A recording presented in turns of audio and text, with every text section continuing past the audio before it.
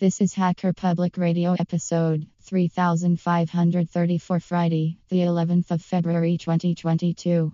Today's show is entitled Filenames and ASCII and is part of the series DOS. It is hosted by Auka and is about 15 minutes long and carries a clean flag. The summary is, we continue our look at the old warhorse, DOS. This time it is DOS Filenames and ASCII. This episode of HPR is brought to you by archive.org. Support universal access to all knowledge by heading over to archive.org/donate.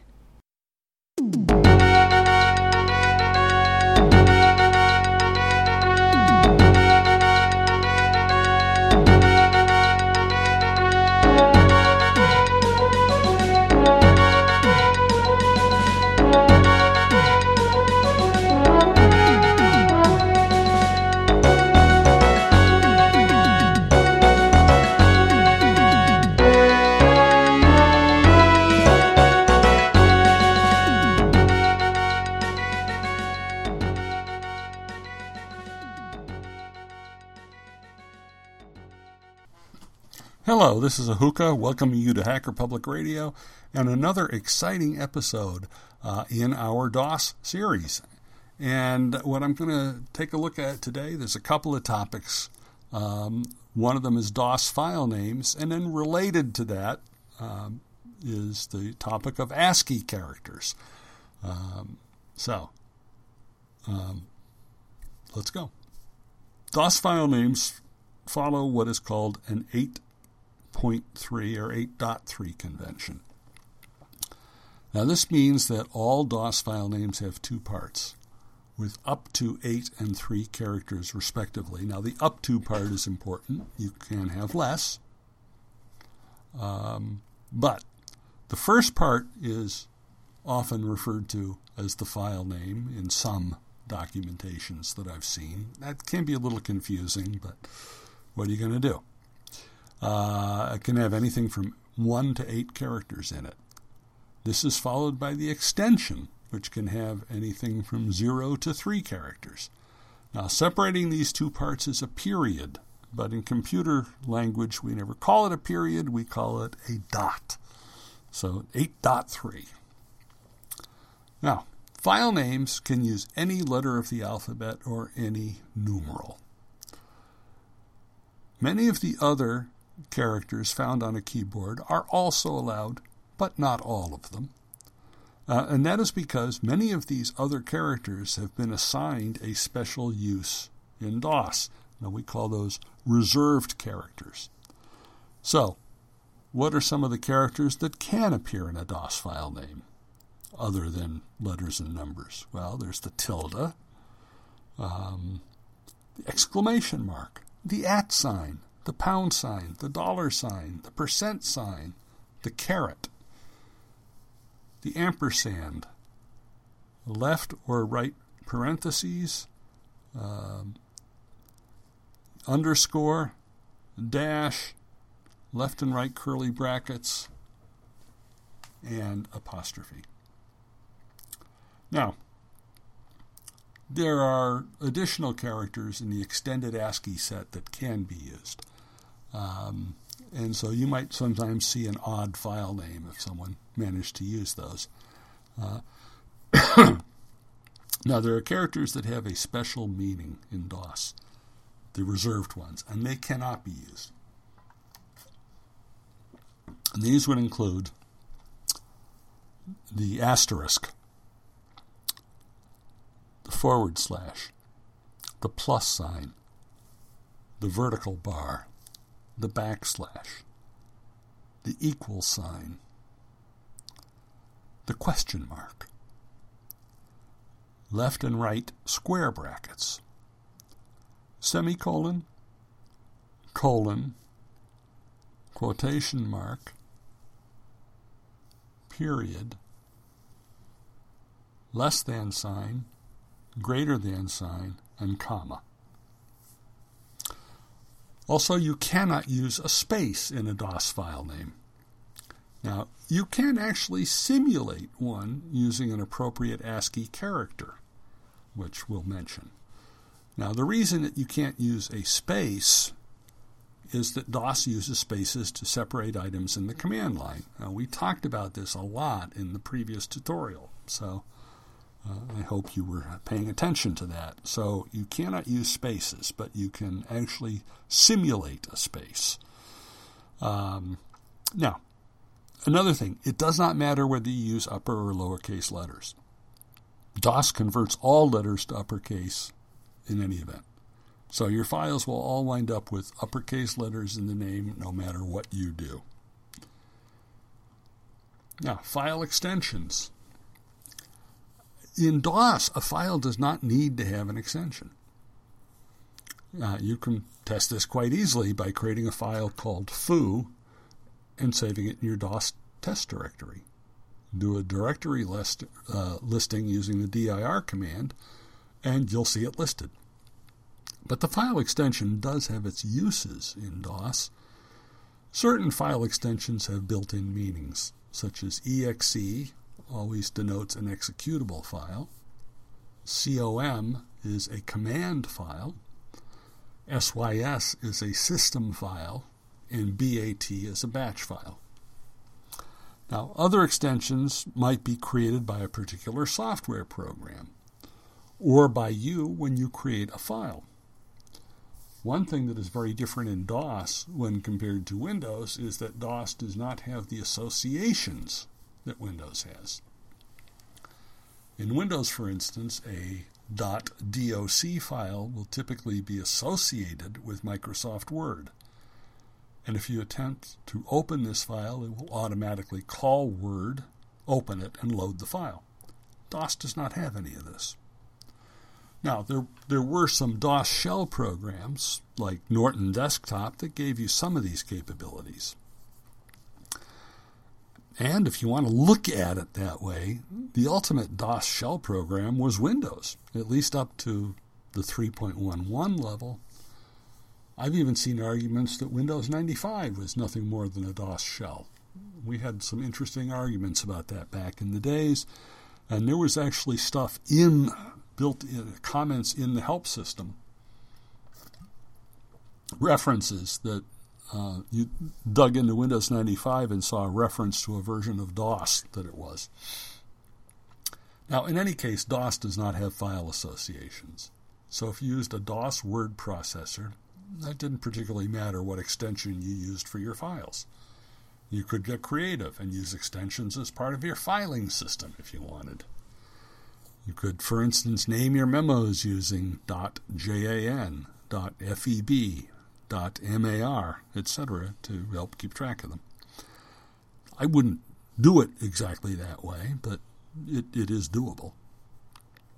However, if you're using a DOS window on a Windows machine, you need to keep the needs of Windows in mind and be more careful with your file extensions. In fact, although people often refer to it as a DOS window, it isn't. It isn't DOS. It's calling a program called cmd.exe, and it has a lot of similarities to DOS, but it's not identical to DOS. Now, ASCII. We mentioned that the characters all come from the ASCII file set. So what is ASCII? ASCII is an acronym for American Standard Code for Information Interchange. So it is a 7-bit coding system for creating the letters, numbers, and punctuation characters needed to create basic text files. A simple calculation shows that 7 bits allows 128 possible characters. 2 to the 7th power is 128. The same 7 bits can be thought of as a number, however, which means that we can't think of letters and punctuation marks as being numbers in this particular coding scheme. Now, bearing in mind that computer numbering schemes always begin with 0, the possible numbers range from 0 to 127. Now, to see how this works, boot into DOS. Make sure the numlock is set on. Hold down the Alt key and type a number from 0 to 127 using the number pad. After typing the number, release the Alt key and look at the result. you should see a character of some kind appear. You must use the number pad for this exercise, not the numbers at the top of the keyboard, by the way. Also, this works just as well in Windows as in DOS. And I have done that when I was putting this web page together to generate characters not normally available in an HTML editor. Now, you may note that the name of this includes the word American. What about people in other countries who want to use characters not usually found in American words? Well, the answer was to add one more bit, creating an 8-bit system called Extended ASCII. And I've got a link to a chart that has twice as many possible characters, running from 0 to 255. The first half is the same as ASCII, but in the second half, additional characters, like the Greek, some of the Greek letters, the German double S letter, accented A, so this made the extended ASCII code more universal. Still has limitations, and that's why, now in 2021, as I'm recording this, as compared to the late 90s when I wrote it, the Unicode, which is much more comprehensive, has become the standard. Now, I mentioned that you could simulate a space in a file name, and it's very simple. In the file name, add the character Alt plus 255. This will look exactly like a space, but to the computer it is something completely different. Note that if you want to use any DOS commands involving this file, you will have to use the character Alt plus 255 in the appropriate place, or the file will not be recognized and you will get a file not found error. You could use this in a DOS environment, I suppose, as a kind of primitive security. No one could delete this file unless they knew to add the appropriate Alt plus 255. Well, we all know in this day and age, security through obscurity is not a good idea, but there it is. Now, if you want to test this out, or any of the things that we do in these tutorials, I suggest creating a directory on your hard drive like C:\DOS temp or C:\DOS test to play around in without messing up anything else on your computer. You can then create files and subdirectories in here to test out all of these procedures. Since creating files to test things is something you do a lot of, here's a genuinely geeky trick to amaze your friends with. You can create a file directly from DOS without using any other program, even DOS Edit. Here is how.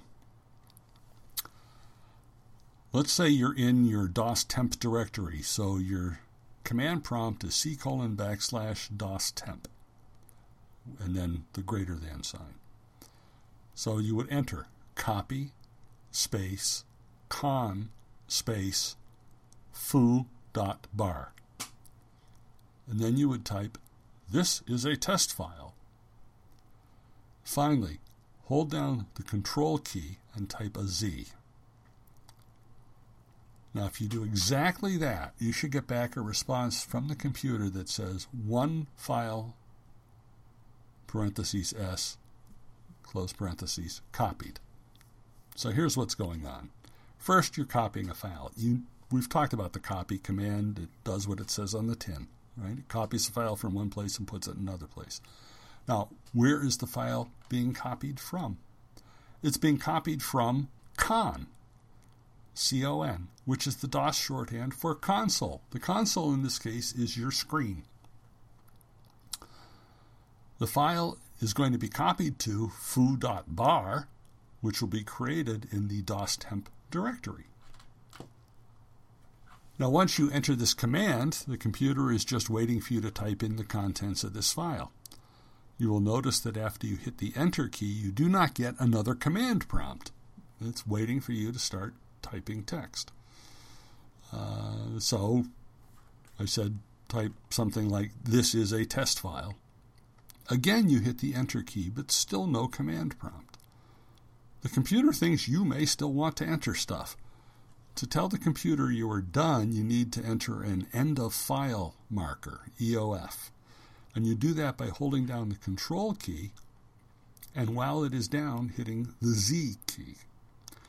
The result should look like $Z on your screen. Now, caret is, it's like a little tent, sort of like the greater than sign, but it's pointing up instead of to the right. Now, if you hit the Enter key this time, the computer will copy the line, "This is a test file," into a file called foo.bar and give you the response, "1 file copied."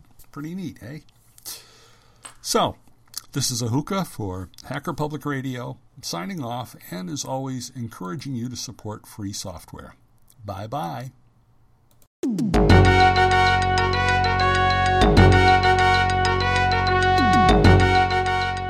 You've been listening to Hacker Public Radio at hackerpublicradio.org. We are a community podcast network that releases shows every weekday, Monday through Friday.